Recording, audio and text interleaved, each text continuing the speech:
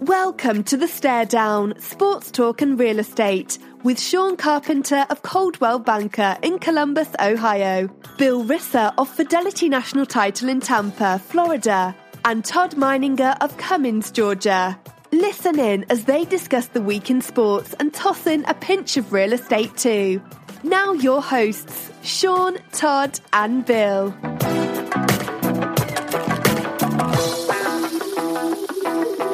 Hey, greetings everyone, and welcome to another episode of the StareDown. It's our 113th episode. We're so excited to be with you guys tonight talking sports. It's a Monday night episode because we had such a big weekend. A couple people had to watch the Tonys last night. Bill and Cindy actually had to watch, and Todd and Shay and I were waiting to talk sports, but we had to wait an extra day. But actually it turns out good because there was a lot that happened over the weekend that we're going to catch up on this episode of the StareDown. It's our sports talk and real estate show. I'm Sean Carpenter in Columbus, Ohio, joined by my regular co-hosts, Bill Risser in St. Petersburg, Florida, Todd Meininger in Cumming, Georgia, and Che Brewer out in the Pacific Northwest in Portland, Oregon. Let's start with you as always, Bill. How was your weekend? Good to talk to you. My weekend was fabulous. Thank you very much. included a round of golf where I played average, and the wonderful Tonys last night. Angels in America cleans up. So does the band is in. Just a couple of great shows that were not SpongeBob SquarePants and we're not Mean Girls. Taking a lot of grief from some of the people here on the episode, but I do know that a few of you did tune in for a brief moment, so that makes me feel good. So just to recap, the Angels were the California Angels, then they were the Anaheim Angels. Now it's the Angels of America. Is that what you're saying? Angels in America, right? In America. Angel okay. Yeah. So right. Yeah. So Mike Trout was good last night, huh? He was spectacular, fabulous. Todd, what's going on with you, buddy? What's going on in Cumming, Georgia? You have big news to share about a certain lacrosse tournament, right? Yes, Sean, thanks for asking. Huge sports-filled weekend for me. Not stuff you find on your cable or direct TV satellite dish. It was a lacrosse tournament. My son was part of a lacrosse tournament this weekend. They finished third in their tournament last weekend, and I'll cut to the chase. They were tournament champions. They play pool play, and they seed all the teams. Top four teams play kind of in a little Final Four. We were the number 4 seed and ended up winning it all. What was really cool about it was three things. One was – maybe two things. One was so my son plays a position he's never played before this summer, right? He's usually a defender, and he's playing what they call long stick midi, which is really cool. He's doing really well. Second thing that happened was he has never faced off ever, never in practice, never in goal. And he found himself in game 2 in the pool play facing off. He went 5 for 11. And for a kid who never faced off, that was just awesome. Great to see. And the third individual feather in the cap was he scored a rare goal for him. Nice. So them winning, him doing so well and doing so many things. And Sean, I'll circle back. If you remember in 94, the Florida Gators made the Final Four. And this is not a basketball school. And I remember Lon Kruger getting off the plane, right? To meet Hook. Yeah. And he was emotional. And the reporter said, Coach, you're getting emotional. He's like, well, not only this, but he's like, if I see a good gymnastics routine or cheerleader routine, I'm driven to emotion. And I always thought that was kind of goofy, right? Hence forward to 2018, watching the team come together, it's just you get caught up and you're like, this is so much fun to watch. And I immediately thought back to that. I didn't get it. I was only 24 at the time, and I'm like, how can someone get excited over a cheerleading routine or a U15 lacrosse tournament? And it's just fun to watch a team come together. Show effort, work hard, and good things happen. So it was just a really fun weekend personally, and shout out to 3D U15 team in Georgia for winning the NXT tournament in Woodstock. Well, congratulations to Scott and his teammates. But what's cool, Todd, is this is their first tournament of the summer. So let's see how that team gels. Second tournament. Okay, so let's see how that team gels and continues to maybe develop some confidence out of this, huh? Yep, they finished third last week, and they played great, and they blew it in the Final Four first game, and they learned a lot from that. So I think that carried over this weekend. Yep, one more tournament to go next week. So good, good. And let's go out to Shay. Shay, we missed you last week. You were out on assignment, but you're back this week. We got to wrap up the NBA, which came to an end over the weekend, as did the NHL, which we'll get to. But how are you doing, bud? What's going on? And I'm great, guys. I things are back to normal out here for me. I'm happy to be on the podcast with you guys. 55 and raining yesterday, and I went to a couple breweries out here. Yeah, things are back to normal in the Pacific Northwest. Good, man. Good to see you. So, Bill, you mentioned you played a decent round of golf yesterday. Nothing great, but nothing bad, right? Yeah. So, an 88, which is kind of like now my new, just kind of whatever, it used to be an 84 and 82, with you, whatever. It's just moving the wrong direction, Sean. I know you posted something this week that's very interesting, that you took a lesson. I did. Old dog, new tricks. Was it just, I want to ask you a question. Was it just getting back to what you knew you should be doing, or was there some fundamental change that occurred? No, I think it was one of those, a lot of people in our industry, Bill, are taking coaching and they need that outside edge. We talk about, Tiger Woods and the best players in the world have coaches. I just finally said, I can't. A lot of times I could pick up what I was doing wrong. I could look at my divots. I could look at the ball flight. I could figure out, hitting it short and just self-analyze. And I just got to the point where, Bill, I on the tee box, I would hit 40 yards left, 50 yards right, kind of short at the middle, hit a good one. Duck hook left. I just could – if I was missing everything left, then I can adjust. But I just – and then what starts happening, Bill, is you start getting swing thoughts in your head. Well, it's one thing to have a swing thought in your head.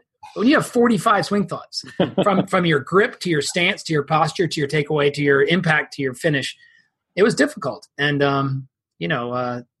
my brother and the other guy I play regularly, they're just not comfortable saying what I'm doing wrong because obviously I was doing something different on every swing. And so I needed someone else to look from the outside. And everything he said made sense. Did you stick just with the driver on the range? Is that you tried to focus there and see if he'd help you there first? We started. They don't want to do that usually. Well, we started with an 8-iron. We just worked our way up the swing because really, as you know, the swing doesn't change. It's just the width or the arc of the swing gets bigger. Yeah. So I struggled on Saturday once again. I was excited after hitting some balls on the range. I didn't play good on the easier course.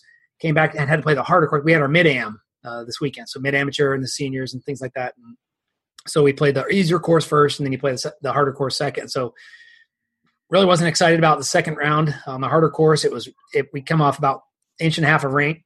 So the course was long, rough was thick. But about the 12th hole, I just said, I'm just going to start standing closer to the ball and see if that eliminates.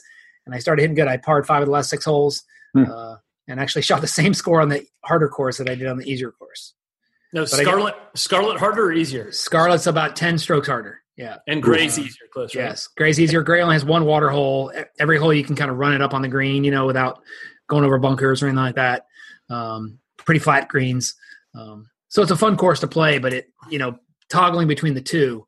And Bill, for me, if you're short on Scarlet, you're hitting 3 woods into the greens. And then if you miss the greens, first 10 holes, I was in 7 bunkers.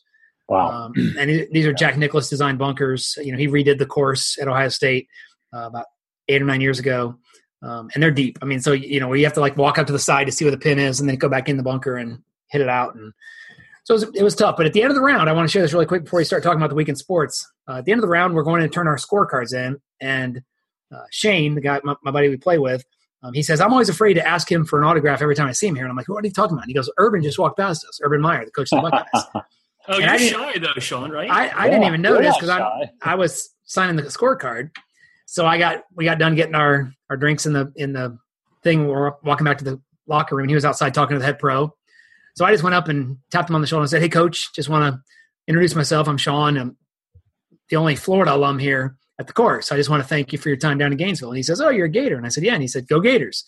And so we talked for a second, and I gave a little, rundown of, I really appreciate it. I'm, like I said, I'm the only Gator here. So I got the guys here give me crap about my Gator head covers and, my Florida shirts and things like that. But I'm really proud of my time there. And I want to thank you for helping us win a championship. And Urban's all about the championships. And he quickly said, it was 2. and I said, oh yeah, yes, sir. I know that. I just meant it was, the one against Ohio State was the one that meant more to me than anybody else. And he kind of smiled at that. And we talked about his time there. And I asked him if he liked to play down there in Gainesville. And he said he didn't play much when he was down there because it was too hot. But Todd, I reached out to you because I asked you a question earlier in the week about, did you see what Urban said? Because you were talking about some of the best rivalries in sports. Mm-hmm. So there was a high school football camp up in Detroit and the keynote speaker was Jim Harbaugh, right, from down the road in Ann Arbor. So the keynote speaker was Jim Harbaugh, but Urban Meyer was on the speaking panel as well, and he spoke 2 speakers before Jim Harbaugh. Well, in typical Urban Meyer fashion, his short but very powerful message was, it's not about winning games, it's about winning the game. And it's about winning championships, and it's about winning rivalry games. And he just kept going at the rivalry aspect, because Harbaugh has never beat Ohio State, and he's never won anything in college. And Urban just kept saying, like, you want to go to a school that's going to win the biggest games, and you want to go to the school that's going to understand what the rivalry is all about. It was just kind of a perfect little thing where Harbaugh's off on the wings waiting to get up and speak, and all Urban is doing is just putting the pin in the voodoo doll. It was kind of a classic Urban, all about, not about winning games, it's about winning the big games and the championships and the ones that matter. In all fairness, I think Harbaugh had a little success out at Stanford, but I think he was referring to the Michigan Michigan days for sure. Probably a little more local. Yes, absolutely. All right, boys, a lot to talk about this week. Let's jump right into it. Shay, I want to start with you. NBA Finals, it's a sweep. I don't think anyone's surprised by it, but you weren't on with us last week when I think we had just had game 1. So all the things that happened, why don't you kind of give us we'll let you set the recap, and then Bill and Todd and I will pick the bones of what's left with what happened kind of at the end there and what happens next. So kind of give us a breakdown of what you saw in the 2018 NBA Championships. Golden State wins 4-0. Yeah, I'm sorry I couldn't be with you guys last week, but I think you guys had a great show last week. And what we saw, game 1, LeBron James, 51 points, overtime, gave it everything he had, and it wasn't much in the tank after that. When you put a performance like that out, it's hard to top it, and you hope that you can get one when you go back home. So they were hoping they can get game 3 with the supporting cast playing a little bit better, and it didn't happen. So once game 3 was out of the way, I personally saw a lack of effort from everyone, especially on the defensive end, and especially from LeBron. It's difficult to rebound when you're down 3-0 in a best out of 7 series. It's hard to rebound from that, and game 4 showed, and I think it showed to the public too. It was like the lowest TV ratings for a final, right? Yeah, I didn't see that. In the last 4 years. Yeah, fourth year in a row. Yeah. Mm-hmm. Wow. So that game 3 was really tight until the end, where KD that game was one of those that was a great game. If you set aside LeBron's 51, that game of KD in game 3 was epic. Would you agree with that? Absolutely. Kevin Durant had a triple-double in the third quarter. Before the end of the third quarter, he had already achieved a triple-double. I think he only missed 4 shots, right? And I think 3 of those were in the first quarter. He hits the dagger from, 30 feet, with 42 seconds to go in the game to put him up by 5. I've never seen a crowd deflated that quickly on that shot. Yeah, would you say KD won the MVP of the series? It was games 3 and 4 that did it, right? Because he was just kind of, I don't want to call him average, but he wasn't anything spectacular in 1 and 2, right? He was blah. I think in Golden State, it was definitely Steph Curry game 1 and game 2. Yeah. Just with great performances, and then KD stepped it up on the road. Yeah, he's a closer. They brought him in to close, right? Yeah. There's only one ball and a lot of superstars on that Warrior team, right? So he can have a blah game 1 and 2, and then kill it in game 3 and 4.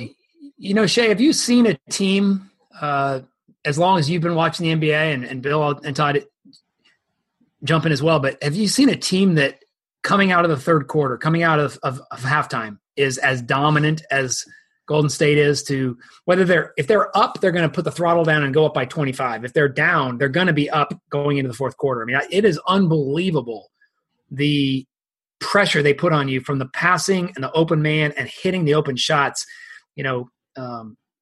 In game 3, it was I think it was at the very end of the third quarter. It might have been the fourth when Steph hit his first 3-pointer, right? He was 0 for 9.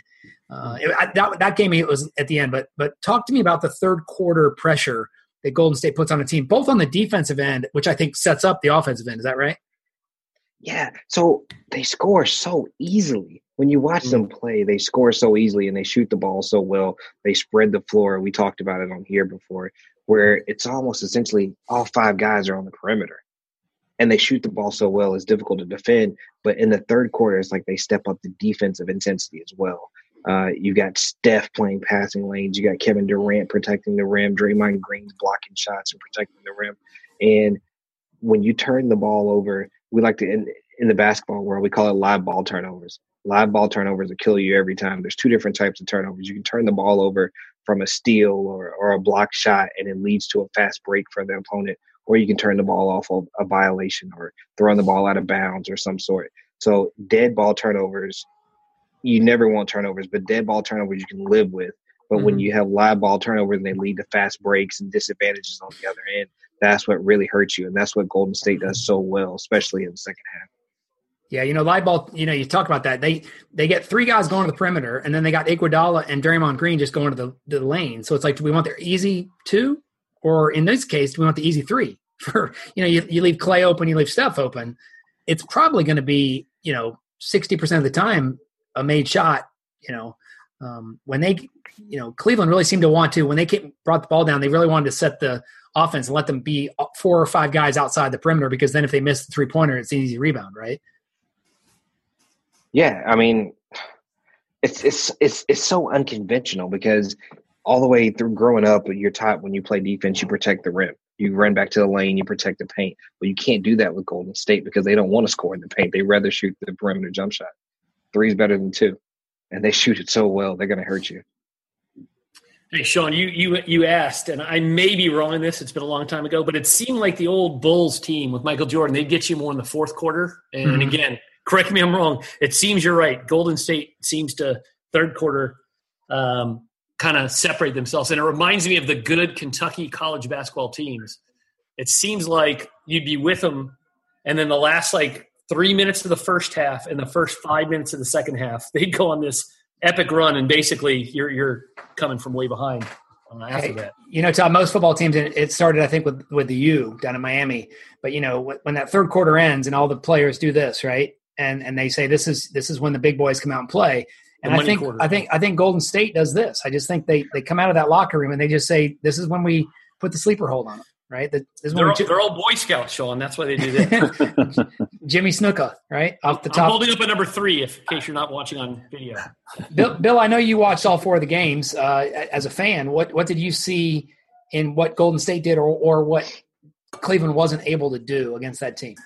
I think for me, it's more just the overall feeling of how deflating the loss for game one was, because it was a must win, right? Oh, if the Cavs win that game, it just resets everything, right? Where I'm not saying that the Cavs win the series, but boy, they would have been in a much better position, even in game 2, going home for game 3. If it's a 1-1 split, that's just a whole nother series that we didn't get to see. So for me, that kind of set the tone. And then it was just this feeling of inevitability. I mean, we all said it on the show last. I don't think any of us picked the Cavs to win it all. It was either going to be a sweep or a 4-1. So I predicted 4-2, and boy, was I was the most off, right? 4-2, yeah. So I think we just saw the inevitable happen. I guess my take is this: how much longer can the Warriors go like this?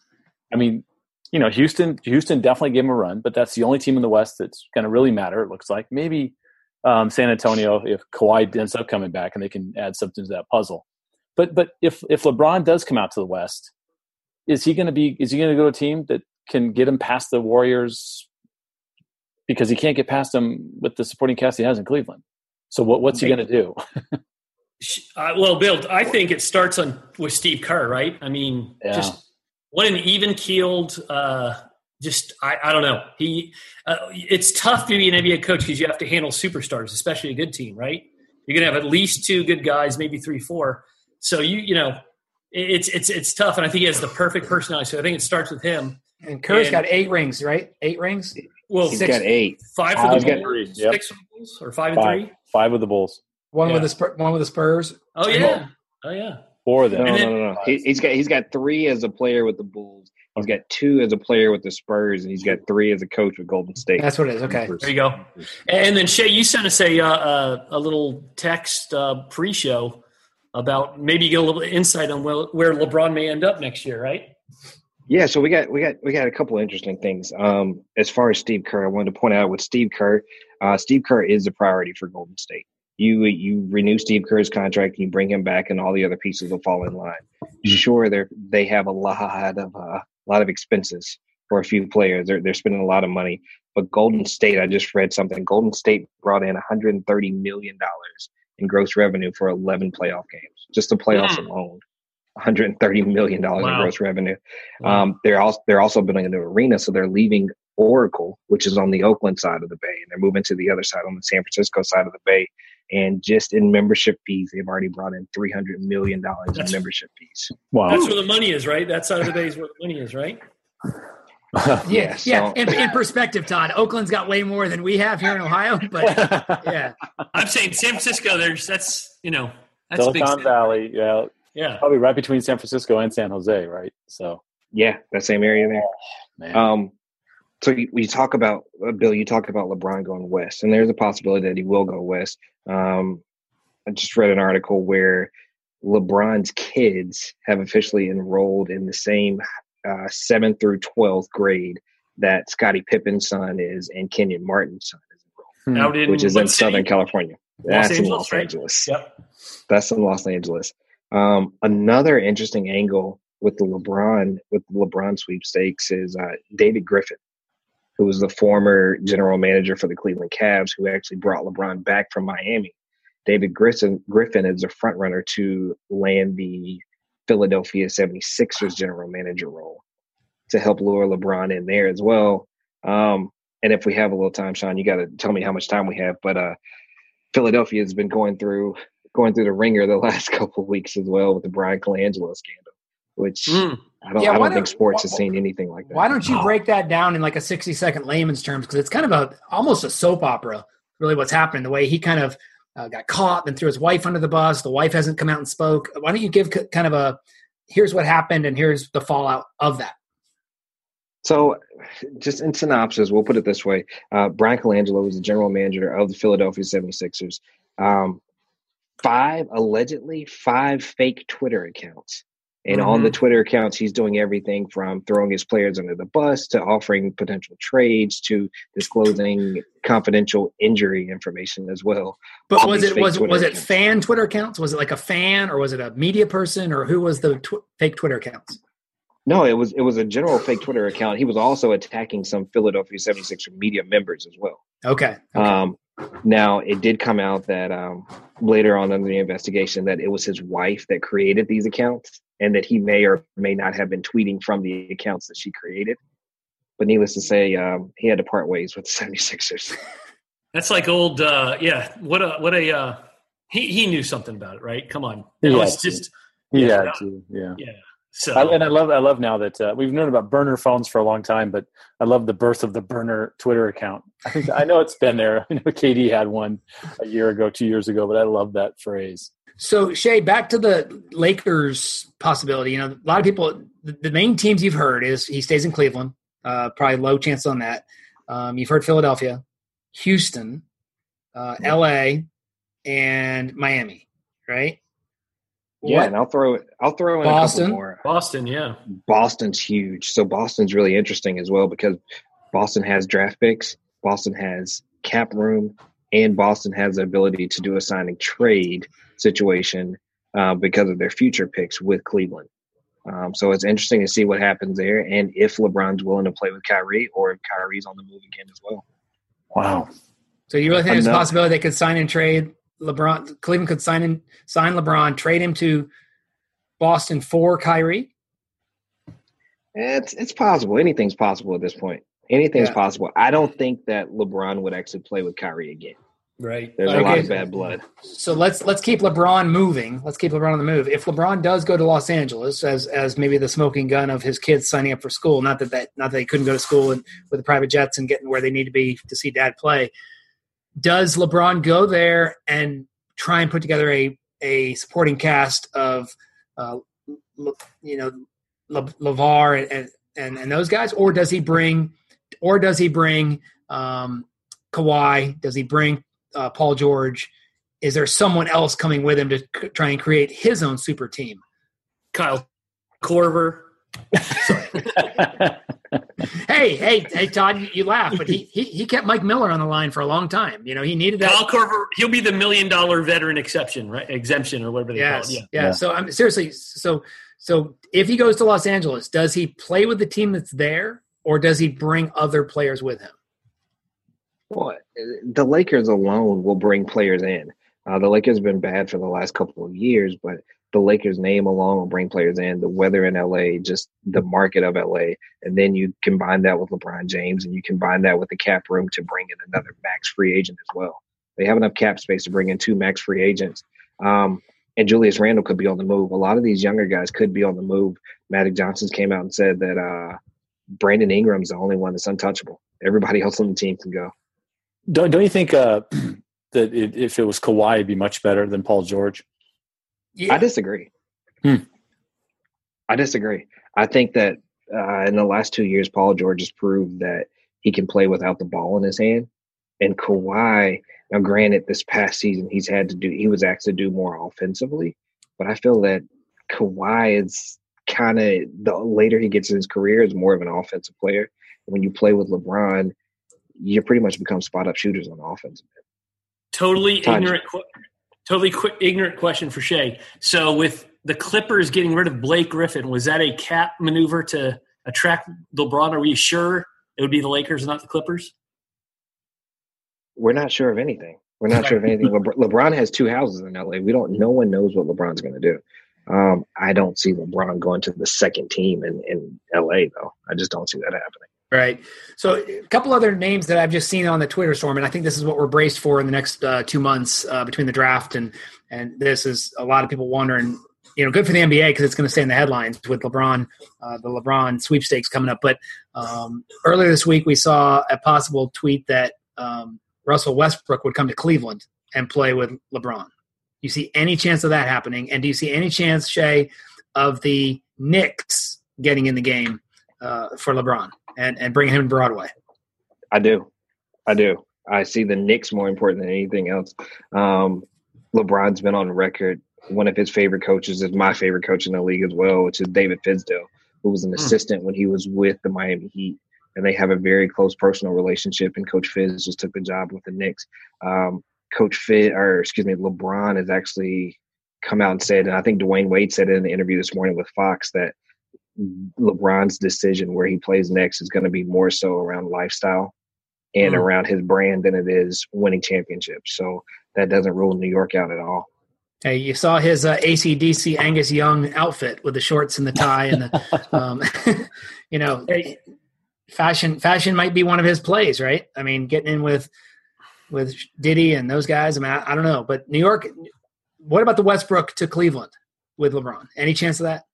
I don't see Westbrook. I don't think that would work. I don't see him leaving Oklahoma City. The massive contract that he just signed, and I think he's happy right where he is. Okay. Hey, Carp, our buddy Aaron Conrad predicted that this won't be the last time LeBron comes and goes in Cleveland. He predicts he's going to, at the end of his career, sign one more year, maybe a retirement contract, and retire a Cav and live in Akron. So very interesting. That's some Ohio prediction. So let me finish the NBA talk. I want to ask you 3 guys. We're talking to someone in Tampa who kind of grew up out west, talking to someone in Atlanta, and talking to someone out in Portland. Do you guys look now at the 2 year ago decision of KD to sign with the Golden State Warriors as a joke, as a smart decision? What do you guys see 3 people that don't live in Cleveland that have actually had to suffer at the loss of, 3 of the 4 last years? Cleveland fans seem to think it was the cheapest move. It was the most Bush League move of all times. I'm not trying to sway the jury. I just want to know what all 3 of you guys, do you think it was a good decision by KD? Do you think it was a cheap decision to go to a 73 win team? What are your thoughts on KD signing with Golden State a couple years ago? Bill, let's start with you. Sure. I get why it would rub a Cleveland fan the wrong way. However, I think those kinds of moves are littered throughout history in sports, right? When someone's trying to get that ring. And if Kate, I have no problem with Katie making that move. Obviously, it worked out for him and he got what he wanted. I think that, especially if you're a fan in Cleveland who got that championship, LeBron came back, put a team together, brought some people in, kind of the same thing that Golden State does. And he did it again when he left Cleveland and went to Miami. He took 2 guys with him, right? It was Wade and Bosh and that supporting cast. So I think it's hard to criticize. It's hard to go against somebody who beat LeBron at kind of his own game, which was manipulating the system in such a way that he could maximize his opportunities for championships. That's what KD did. Okay, Todd. The short answer is I think it's a brilliant move by him. Right? He's winning championships. A long time ago, it was determined that one guy can't do it. He needs a supporting cast in the new NBA. What's more telling is how much KD, I don't know how to put this, how difficult Westbrook was to work with and how much those two didn't like each other because you had 2 superstars already on the same team and one left. So to me, that just speaks volumes. And the egos did not mesh between two of the best players in the West with Westbrook and KD that he felt he needed to leave to win a championship. Shay, how about you? Last take on the NBA. Can you blame a guy for wanting to win a ring? Yeah.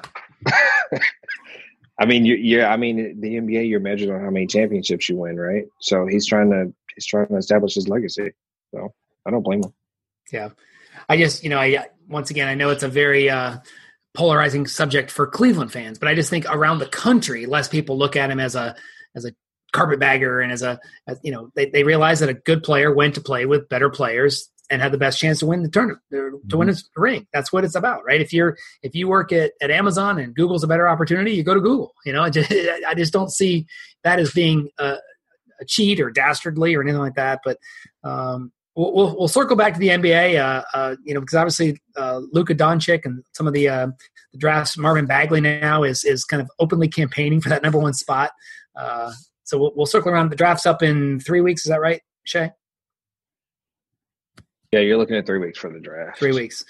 All right, let's go to the other championship, which happened two kind of anticlimactic finishes. But the Stanley Cup was won 4-1 by the Washington Capitals.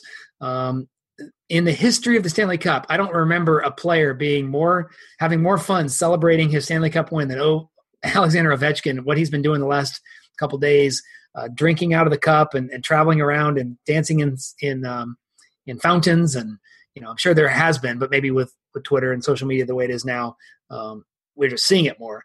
But let's talk about the Washington Capitals 4-1 Stanley Cup victory over the Vegas Golden Knights. Great run by the Vegas Golden Knights. The Capitals win their first Stanley Cup and brings Washington their first title since 1992. Bill, let's start with you. Your son is a big Caps fan. He's in D.C. now. What was your thoughts on that?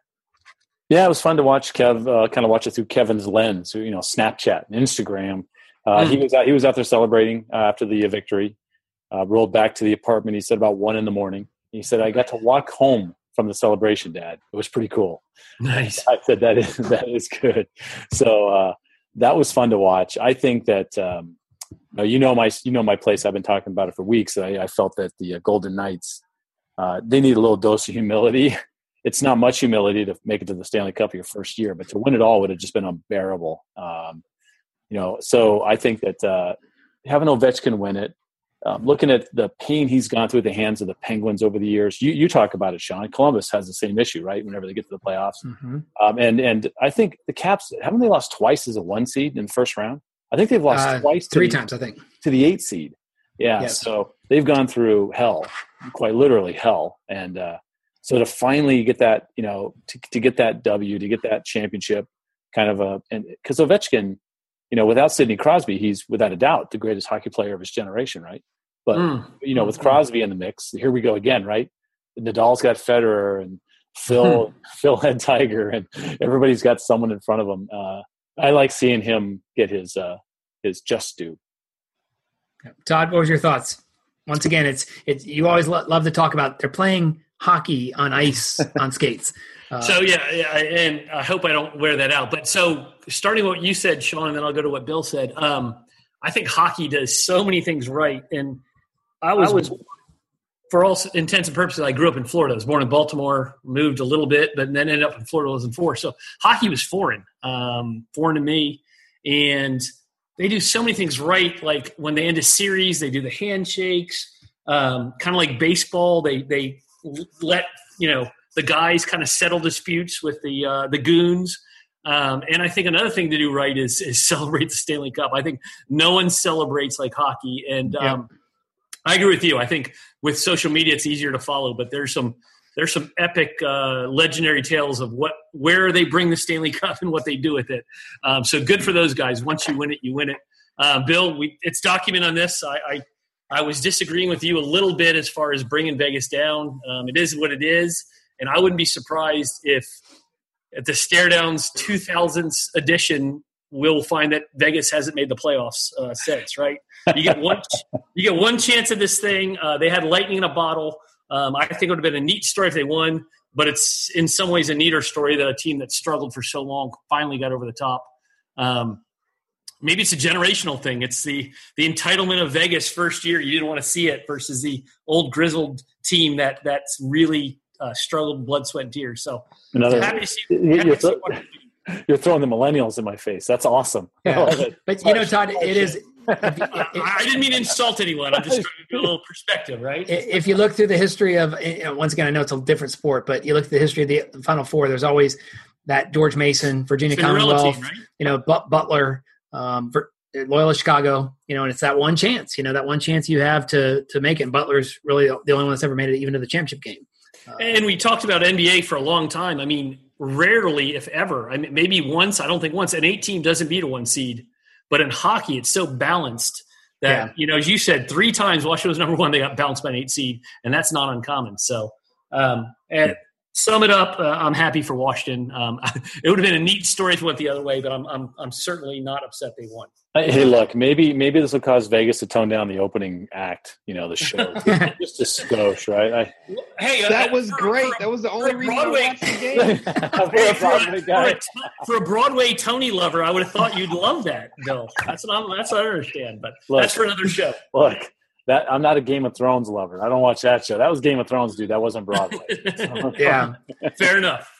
Shay, how about you? As the kind of the closet hockey fan, you watch it because you're a sports fan and it's the biggest stage of hockey. What do you think of the series, and what do you think of the Washington win? Watching game. What was it? Game 5. Yeah. Game 5 in Vegas, and they do the shot where they pan to the MCI Center, or they pan to the arena in Washington. You see all the people outside. That was awesome. Like, right? You don't see that in sports outside of soccer. I can't think of any sports where the arena was full. Sorry to interrupt, but the arena was full of people, and the outside of the arena and the streets was full. That was really cool. Kevin couldn't get into bars 2 blocks from the place on Game 4, not Game 5. I mean, it was that whole. It's just right at the end of G Street. It's literally 7 blocks from the White House. It was a zoo. That's just awesome, man. Just to hear those stories and to see that's awesome. And then to see Alexander Ovechkin's face and just that joy on his face, and he wouldn't leave the cup. He's sleeping with the cup at home. He's sleeping with it on the plane. He's drinking out of it. He's taking shots out of it. He's just doing everything with his cup. You don't get the Vince Lombardi trophy. You don't get to bring that home. That's what I love about hockey and that tradition that they let the team have it for all summer, right? I mean, I'm sure there's a silversmith somewhere who hates his job when the cup comes back finally. Has to get the dents out. Yeah, exactly. He's got to repair it. And how big is that cup going to be? They put every member of every team that's won on that cup. Eventually, they're not going to be able to lift the cup, right? It's going to be too wide or too heavy. They're going to have to retire the cup eventually and start it. But there's something special. Todd, you mentioned it, that no matter who's playing, I'll watch when the Stanley Cup's in the building. There's a chance for it to be presented. And like I said, I kind of joked the guy with the long white hair and he wears his white gloves. Same guy. They bring it out. And they put it on the ice, but then they present the MVP trophy first, Conn Smythe trophies. Conn Smythe, which Ovechkin clearly deserved. By the way, how fast did he get rid of that? He was like, "Hey, this is won awesome." The real cup. He handed it off to an assistant. Get rid of this. I got to get that thing. Yeah. But then when they say Bettman, and once again it would have been cooler to see it on the home ice, but it's always cool to see it, and to see how many Capitals fans were in the audience. A lot. But really to see how many Knights fans stayed, because so many of those people are probably transplants, but just, you only get one chance maybe to see that cup come out and be handed off. But, they always hand it to the captain, and Ovechkin could do nothing but just scream with it, and then the way they kind of hand it off to the different players, and each player gets to kind of skate it up and down the ice and then back to the next play. It's just such a cool thing that every player, coaches, and trainers all get a chance to lift it up, and it's just such a neat thing. I think you saw clubhouse guys getting to hold it as well. I mean, Ovechkin was there making sure everybody got to hoist it. And then to watch Ovi stand behind the owner because he wasn't sure he was going to topple over or not. He's not a very big guy. Yeah, Leonsis. Yeah, he kind of held it with him, right? Yeah, he kind of got it up there to make sure everything was okay. It was great. Yeah, very, very cool. So congrats to the Stanley Cup champions. And as Todd, as you said, every single player that's ever won it is on that thing. And they just keep adding, or they shrink the font size of it or something, but it just keeps, it doesn't get bigger. But major props to that commercial where all those players were spelling their name. I mean, I could not get enough of that commercial, right? Yeah. Where we had Messier and Gretzky and Orr and Hull and Lemieux, all these guys just spelling out parts of their name. I thought that was well done. I mean, I know it was a commercial. Once again, here I can't tell you who it was. Might have been the NHL. Might have been Sprint. I don't know. And sports is human. It's emotion. I forget the guy's name, but he was talking. They're interviewing him. He's crying because his dad, I guess, TJ Oshie. TJ Oshie, yeah, unbelievable. He's like, it's been so hard, but he said, I think he'll remember this, which I thought was very. His dad has dementia, right? Yeah. One of those terrible diseases. Yeah, absolutely. Yeah, but what a cool story. Let's go to another champion. We see Durant and Steph and those guys get their third out of four. We see Ovechkin win his first. We saw Rafael Nadal win his 11th. Dominates the clay, doesn't he? Bill, I want to turn it over to you. Shay's our NBA specialist. You and if you want to bring Cindy in for this one, but what this guy's doing in Roland Garros is really, it's unbelievable. And he's still only 36, 37? No, he's 32. He's 32, and I think Federer's 35. He's only 32, and he's won 11. Yeah. That's he won his first one at 18 or 19. Yeah, he was really young. And hurt for a couple others that he probably would have won too if he could have played.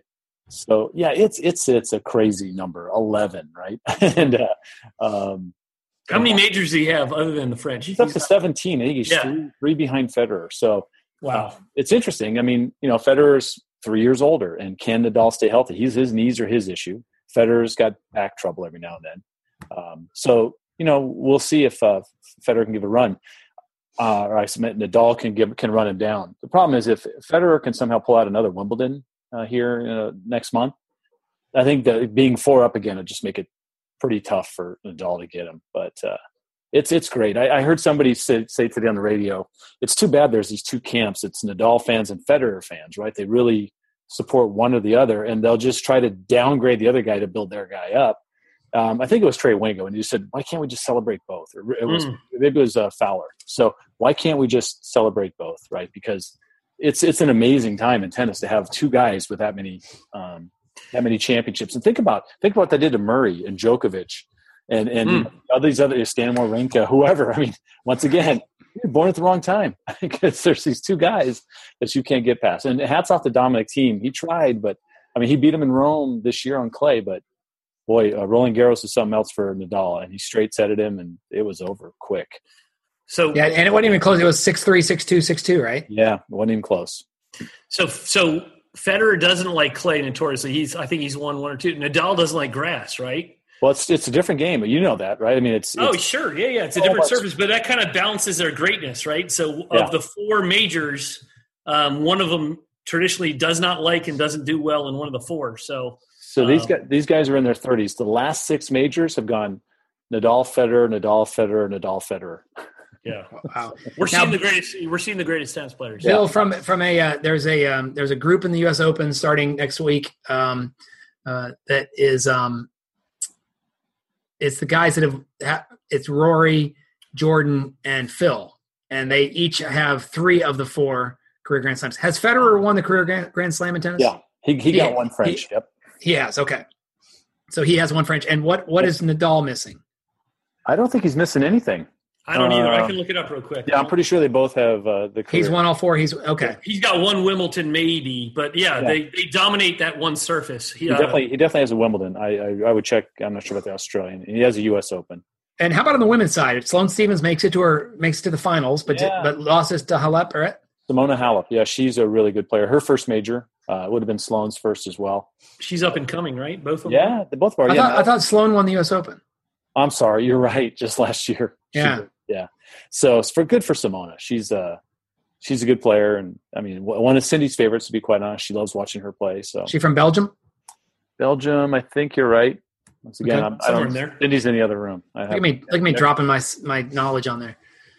Well, wait, were you following some Twitter tennis accounts? I'm getting good at picking one of the 3 answers on HQ. Yes. Which is on in 4 minutes, by the way. That's all right. We're going to miss it tonight. Okay. Good. All right, so Nadal's got a Grand Slam for sure. He does. Okay, career Grand Slam. And I'm looking at Federer. I'm sure he does. I know he does, yeah. So once again, we'll get to the U.S. Open last. I say that for last, Bill. Let's get to the Belmont. Belmont and or the end of the Triple Crown. Let's go to Shay on this one because Shay's kind of a closet horse racing fan. I didn't know that. Shay's out of the closet twice tonight. We saw a horse come in, Justify, as is every winner of the Kentucky Derby and Preakness, the odds-on favorite to win. But as we all talked about, the Belmont's a different animal. It's a long race. Mm-hmm. You're bringing in fresh horses. The pressure's all on the jockey. I don't think the pressure's on the horse, but the jockey and the trainer and how are they going to come out? And Shay, first of all, there was the stablemate of Justify that ran the race, and a lot of naysayers. Once again, it sounds like sour grapes to me. But his stablemate kind of ran a nice race and blocked some runners and horses, and it's no different than a horse that's fresh coming in and racing, right? What did you think about Justify's becoming the 13th Triple Crown winner in 99 years? Isn't that awesome? We talk about championships, and we talk about the Stanley Cup, and we talk about the NBA Finals, but to only happen 13 times in 99 years, and we talk about 36 chances, right? There's been 36 attempts, so only a third. And horse racing, so it's a couple different parts. You got the horse itself, you have the trainer, and then you have a jockey. So we talk about the jockey who was riding on Justify was Mike Smith. Mike Smith's 52 years old, his first Triple Crown. He's an OG. That's great. A 52-year-old jockey. That's awesome, man. Yeah. And he finally got his first one. But the race itself, I mean, Justify led from the gate to the wire. He just led the entire way. Just a really, really awesome horse. But another horse that kind of caught my attention, I'm not sure if everybody saw the race, was Gronkowski. So if you go back and you watch the replays of this horse is at least 2 furlongs behind everyone else. He's just all the way at the very back, and then he just makes a run at the last minute, and he almost catches Justify at the end. He finishes second, but he makes a really good run at the race. You stole a little my thunder. So if you're going to bet horses, do it 3 times a year. Do it Kentucky Derby, Belmont, and Preakness. So simply because it was Gronkowski, Jenny and I we won $100 on that. So we were laughing because he was the number 6 horse, maybe 6 horse. And so there's a pile in front. There's only 10 horses, 9 horses, and then literally 20 paces behind was number 6. So we're laughing, but I go, you know what? Horse racing is kind of weird. Just wait and see. And he ended up finishing second. So anyway. Yeah. Interesting story. The horse Gronkowski actually smaller than the player Gronkowski. I believe it. No. Share that tweet I'll share it. Sean's Lovely Life Rhonda said, hey, he won the Triple Crown. What does he get? A lot of carrots? Every guy in the world, if you put a spotlight in his head saying, if you believe in reincarnation and you live a really good life, you want to come back as a Triple Crown winning horse. Yes. You can fill in the blanks. I like Sean's answer. He's very polite to his wife Rhonda. He said he gets to have as many sleep with as many horses as he wants. Partners as he wants.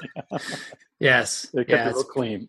Yes. Better than carrots. Hashtag better than carrots. Yes. But no, he also gets carrots. That's the beauty.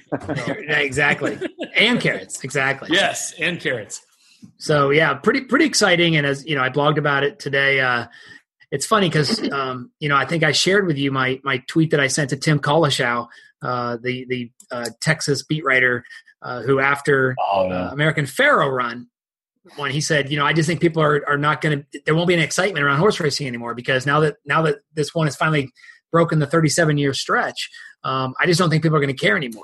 And I'm like, are you kidding me? Like after, and I tweeted to him that night 3 years ago, and I said, after Mark McGwire broke Roger Maris's record, you couldn't get enough of baseball. You wanted to see players hit more home runs. And I said, I think someone within the next 5 years will win the Triple Crown. And sure enough, within 3 years, I'm not saying I was any smarter. I just was trying to be argumentative on Twitter. But it's funny that I think people get bored with this success. And there will be people that will be rooting against Golden State next year because they'll say, I want someone new to win. But it's like, how can you get angry at success? And it just so congrats to Justify and Bob Baffert and Mike and everyone who had anything to do with that horse. I just think it's an amazing thing that happened. And we got to see, really, if you think about it, Bill, you've seen 4 in your lifetime now. I mean, there's been 5, Secretariat in 74, but you probably didn't pay attention to that one. No, in 73, 73 for Secretariat, I absolutely paid attention. My dad was a sports freak. So anything that was on, we would watch. And I absolutely remember,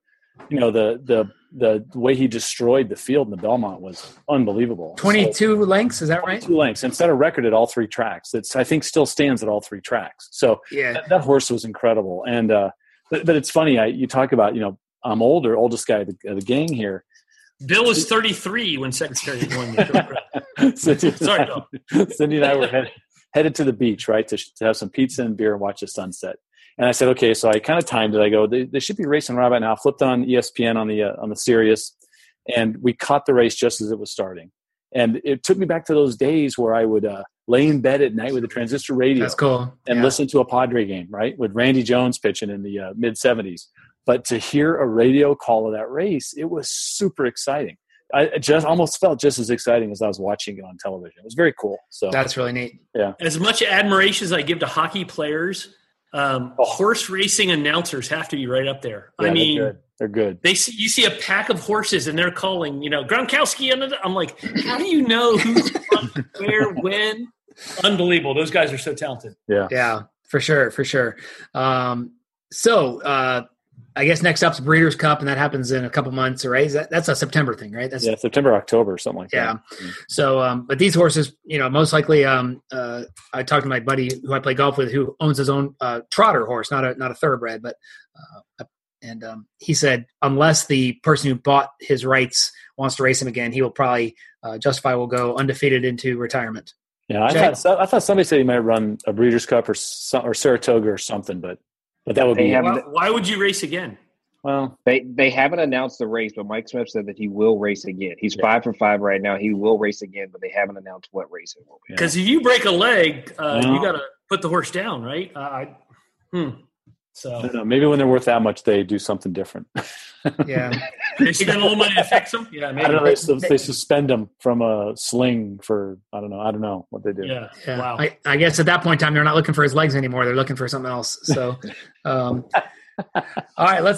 So we've been through the championships: NBA, NHL, French, and Belmont. Let's talk other sports, and we'll finish our conversation with the U.S. Open coming up this week. Always a fun week. Second major, Major League Baseball. Let's just recap because we'll start paying a little more attention to baseball in the next couple of weeks because obviously as the we have to. We have to exactly.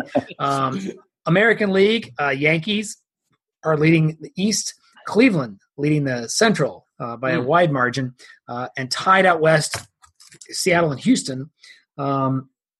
National League, we got Washington and Atlanta still in a tie in the East. Todd, congratulations on the Atlanta making it fun. Obviously, probably leading the sports stories each night and keeping the local talk going. Milwaukee leads. I've contributed a lot to that, so thank you for no problem. Just supporting the crowd. Milwaukee leading the Central and Arizona out West. That's been teetering back and forth between 2 or 3 teams. And in NCAA baseball, of note, two of the co-hosts on the show, Sean and Todd, are Florida Gator grads, and Shay is an Auburn alum. Are you an Auburn alum, Shay, or an Auburn fan? I am an Auburn guy. I'm not an alum. I did my undergrad at Tuskegee, and I went to grad school in Auburn. So okay, so nice. Grad school works. Yep, and we are right now watching clinching the last game to get into Omaha right now, and it's Auburn and Florida are tied in Game 3, middle of the fourth, 1-1, and thrilling Game 1. We had the two top pitchers in college baseball, two of the three, arguably. The guy down in Corvallis, Shay, down the road from you, is a pretty good player. A lot of controversy behind him. But Auburn comes back and walks off in the bottom of the ninth last night against Florida. So they're playing a clinching match. Right now in is Oregon State, North Carolina.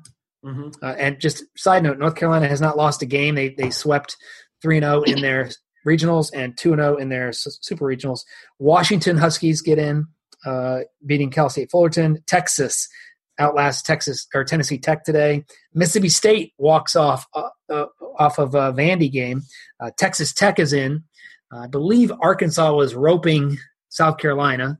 10-2, I think. Yeah, big win, or probably a big win there. Not done yet, but we'll pencil Arkansas in. And the winner of this Florida-Auburn game will be going. Remember, the Florida is the defending champions. So we'll talk more about the College World Series next week. Bill, of note, I think your boy Shohei Ohtani injured this week. Scary. So that's scary injury. Strained ligament, and it's the Tommy John type. So, ooh, really? Yeah, they're going to let him see if he can rest it. It's not required yet. It's one grade away from that. Happened during pitching or during hitting? Pitching. He could play as a DH with that injury. Not a problem at all. But they won't do that with him because in their mind, he's much more valuable as a pitcher than a hitter. Hitting 100, 101 with a fastball, nasty splitter. That's probably the reason his ligaments screaming. So shut him down like Strasburg, right? Yeah, you had to. Yeah, and who knows? I mean, he's only 24, so it could be that and many guys come back stronger from that surgery, but you're going to lose him for at least a year, if not more. So, yeah. Bill, didn't he have a similar injury before he came over? I don't think he did. I don't think he had surgery. I'm pretty sure he didn't. I mean, I think he was. I don't remember that. It was something with the arm, though, right? It was something with that same arm, right? Well, I would completely assume that his arm is going to be the issue. He throws that guy's unbelievable. So, yeah. So we'll have to keep our eyes on that one. Just a tip of the cap. I don't like to do it, Todd. I think, but we have to. In women's softball, Florida State Seminoles girls beat Washington 2-0, win their first softball national championship. Kudos to the girls in Tallahassee. The Lady Seminoles, yeah. Lady Seminoles. Todd, let's get a little World Cup preview. I think, does it start next week? Oh, go ahead, Shay. You want to jump in on something?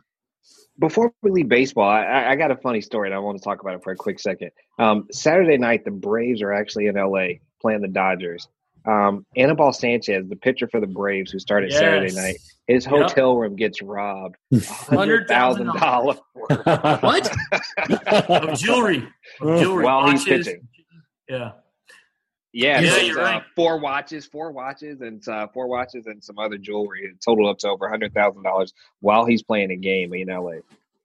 Let's hope he has insurance. On a side note, interesting that none of the Braves managers or bench staff was there that day. So it's interesting. I'm kidding. Where did he come from, Bill? He's a fairly new acquisition for the Braves. I should know. Shame on me. Yeah, I don't know. I'm not sure either. But I know he's got way too much. He's got way too much cash if he's buying 4 watches and some jewelry at $100,000.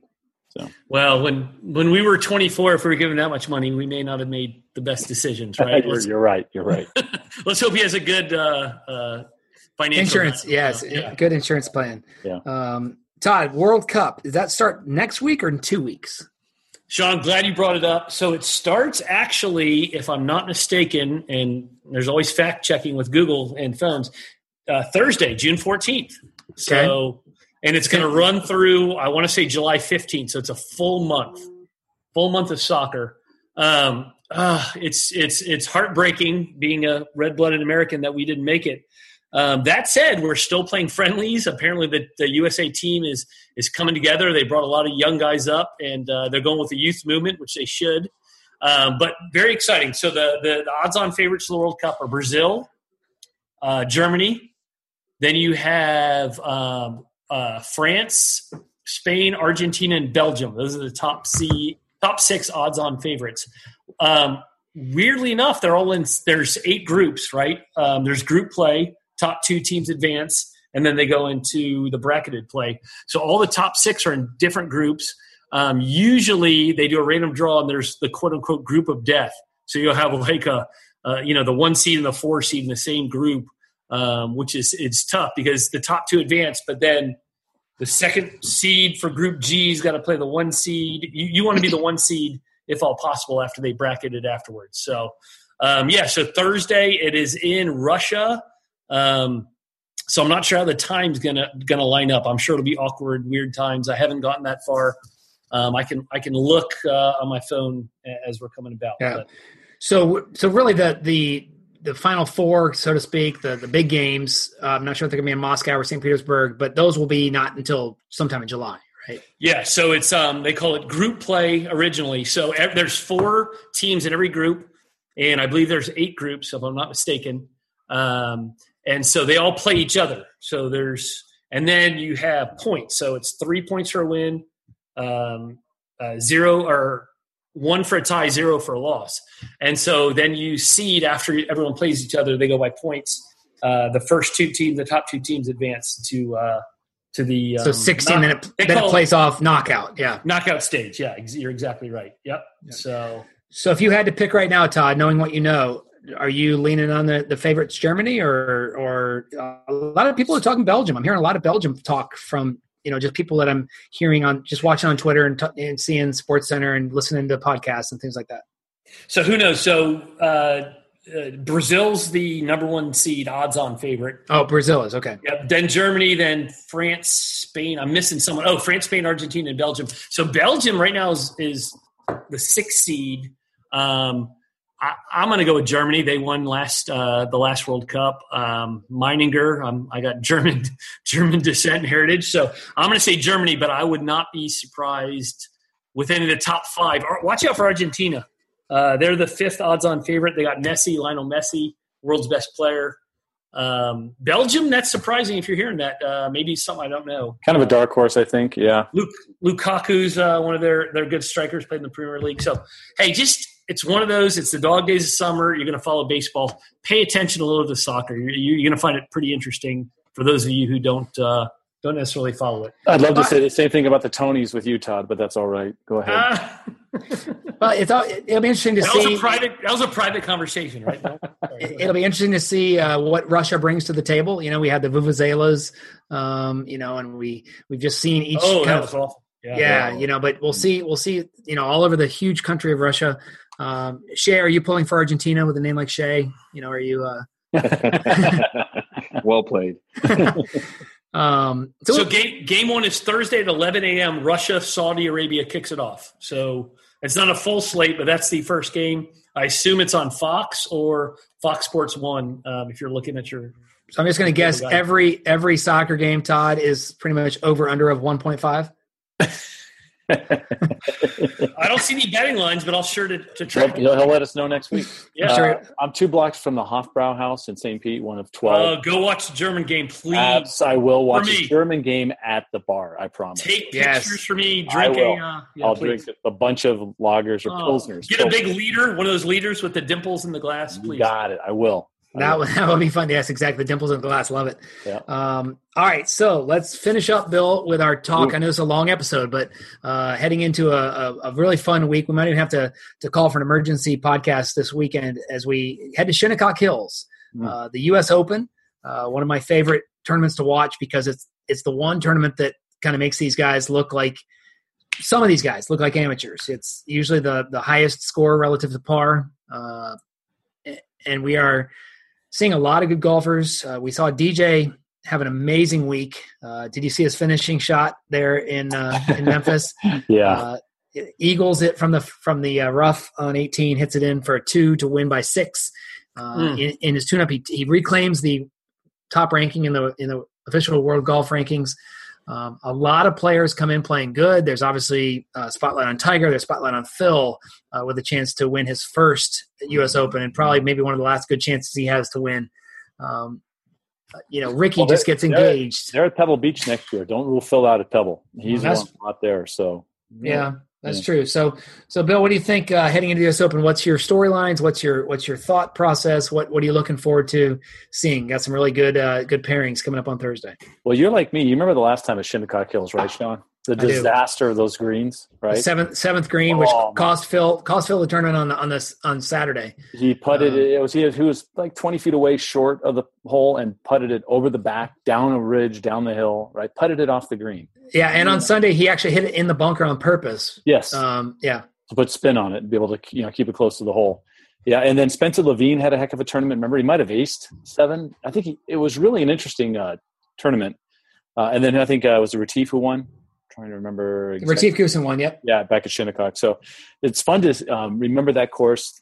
Especially, I can't remember the names of the holes as well, but there was a par 4 that like Corey Pavin couldn't carry it to the fairway. That's how long this course was. Right? Mm-hmm. I mean, you really had to be able to hit the ball. So it's going to punish people that can't drive the ball straight and long at the same time. So I'm looking forward to it. You know me, I'm a Tiger guy. I'm hoping that he finds magic and somehow he's in the hunt on Sunday. That would be the best case scenario for me.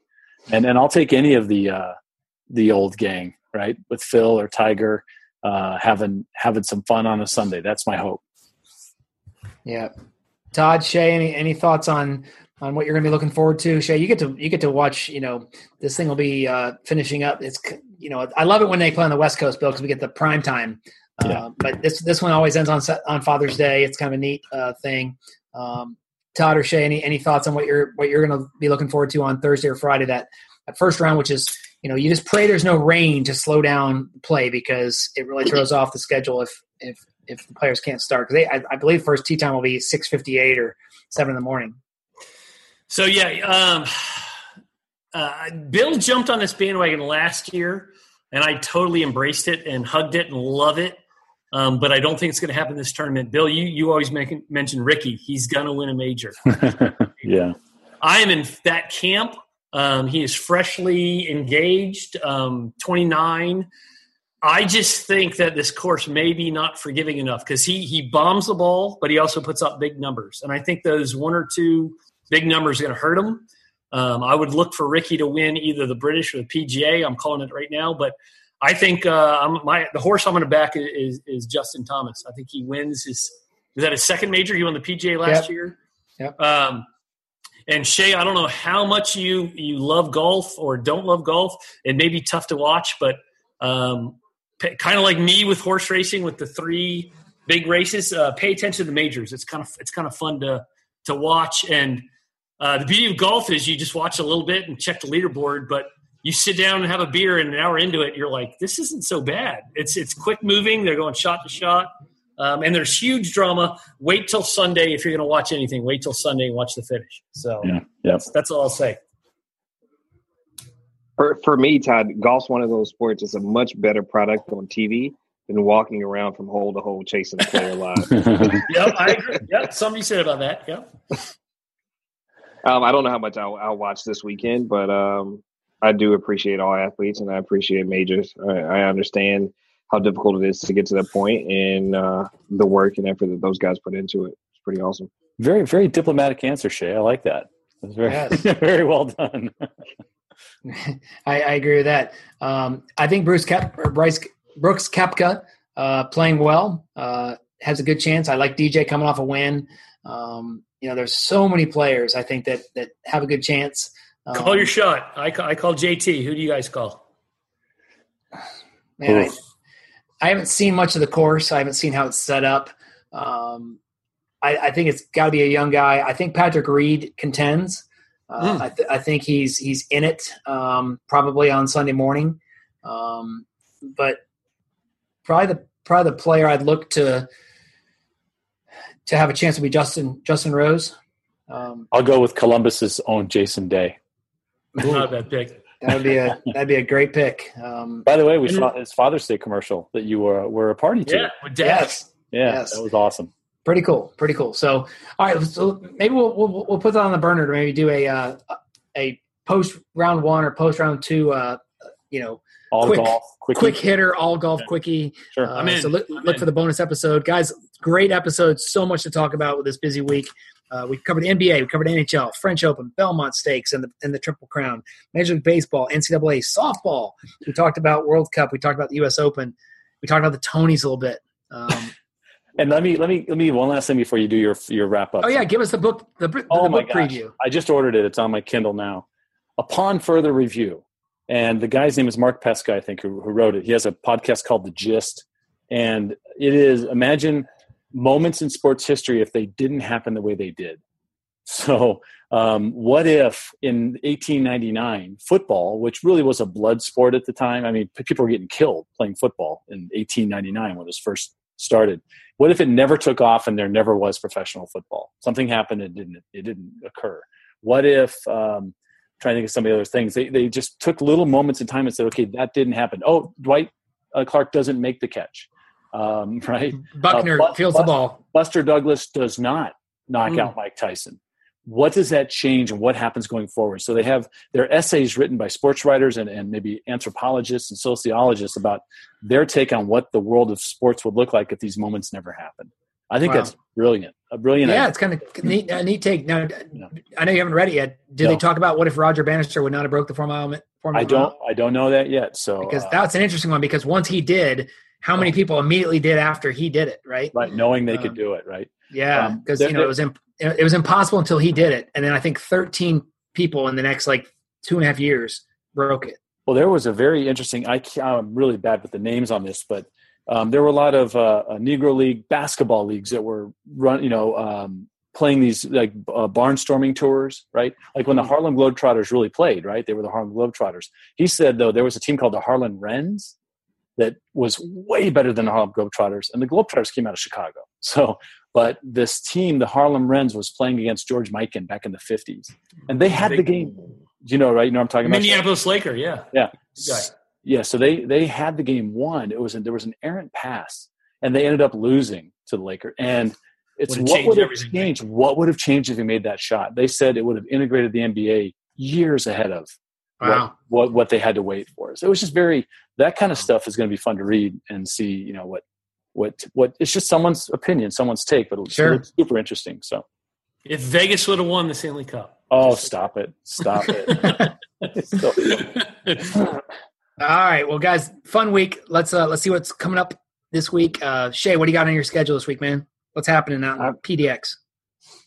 So I've got a special guest coming into town, Bill, Sean. When I met Sean, I was at a brewery, and I had my friend from Atlanta with me, and she's actually going to come visit me this weekend. Cheyenne. So I'm going to spend some time with Shayna. Yeah. China. That's right. That's awesome. Awesome. Good. Well, give her a shout out from the boys on the StareDown. Todd, what about you, man? What's happening in your neck of the woods? So it's just work as usual this week. I'm going to really focus. I try to focus every day and try to close jobs. Although we may have a bonus episode, I really hope we do. I'm in if you do. Just got to remember before we're going to see each other on Sunday. It's Father's Day coming up. The older I get, the more of a family guy I am. And Sean, I know your dad left us way too soon, but you have brothers and all your friends most of them are fathers. So just it's gonna be a good day on Sunday and celebrate all the good fathers out there and enjoy family time for sure. Right on. I'll get to have one of my favorite beers of the year. I go drink a beer every year in the cemetery. I sit and drink a beer with my dad, so it's always a cool tradition. That's very cool. Yeah. Bill, what about you, man?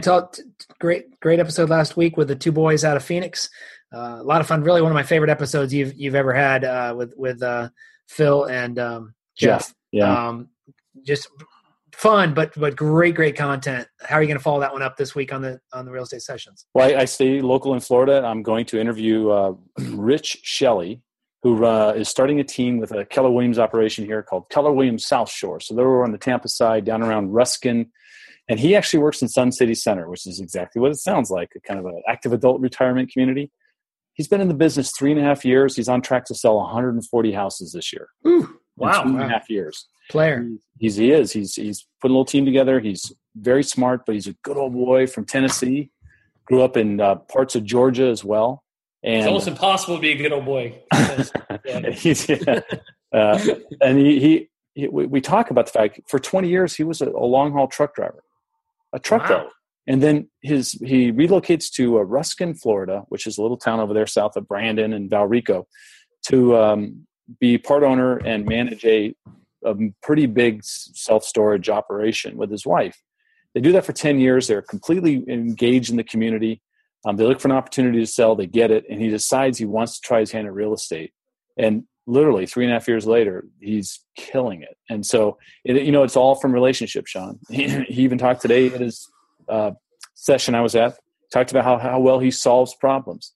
He just didn't use the have fun part. So that's awesome. But it's an interesting guy. He's got that Southern drawl, that little twang going on. And he just gets people. And I think that's a big part of, being a good realtor. Love it. Well, I look forward to listening. I should download tonight. Always hits my overcast on Tuesday morning. Nice. Guys, for me, it's a week of really digging in. I worked hard on my database today. I have a call with actually Zvi Band, Bill, tomorrow. Zvi's writing a book, and so he's interviewing some people around the country on building relationships and what it means. So I'm going to be spotlighting his book. Show some houses to a Florida grad who's moving into town, referred to me by another Florida grad who I helped buy a house with. So get to work with a Gator, hopefully after a big College World Series clinching win. Sorry, Shay. Sorry, not sorry, by the way. That's a definition. My son Ryan gets his first start in the golf tournaments of the summer. He has a 2-round tournament this week, so we'll be rooting for him this week. And then actually this weekend, Bill, it's going to be a fun weekend for me. Parent-child tournament heading into Father's Day weekend. Going to play with Ryan and Riley. Riley's going to come out. Riley's going to come out of retirement, play her first round of golf since the state championships in 2016. Nice. I've had her up at the range. She's been hitting some balls. It's a scramble. It'll be a fun time with the kids. Can we get Rhonda out there and join you? Yeah, come on. Maybe we'll get her out to drive the cart and walk along with us. So yeah, why not? Should be a good time. But super excited and just looking forward to the U.S. Open and everything that comes with it. So including Father's Day. So Todd, great little preview there. Shout out to Lee and Shay's dad and Bill's dad if they're both still alive, and if they're not, tip of the cap to them. So on behalf of Bill and Shay and Todd, I'm Sean Carpenter in Columbus, Ohio. Thanks, guys, for listening to the StareDown.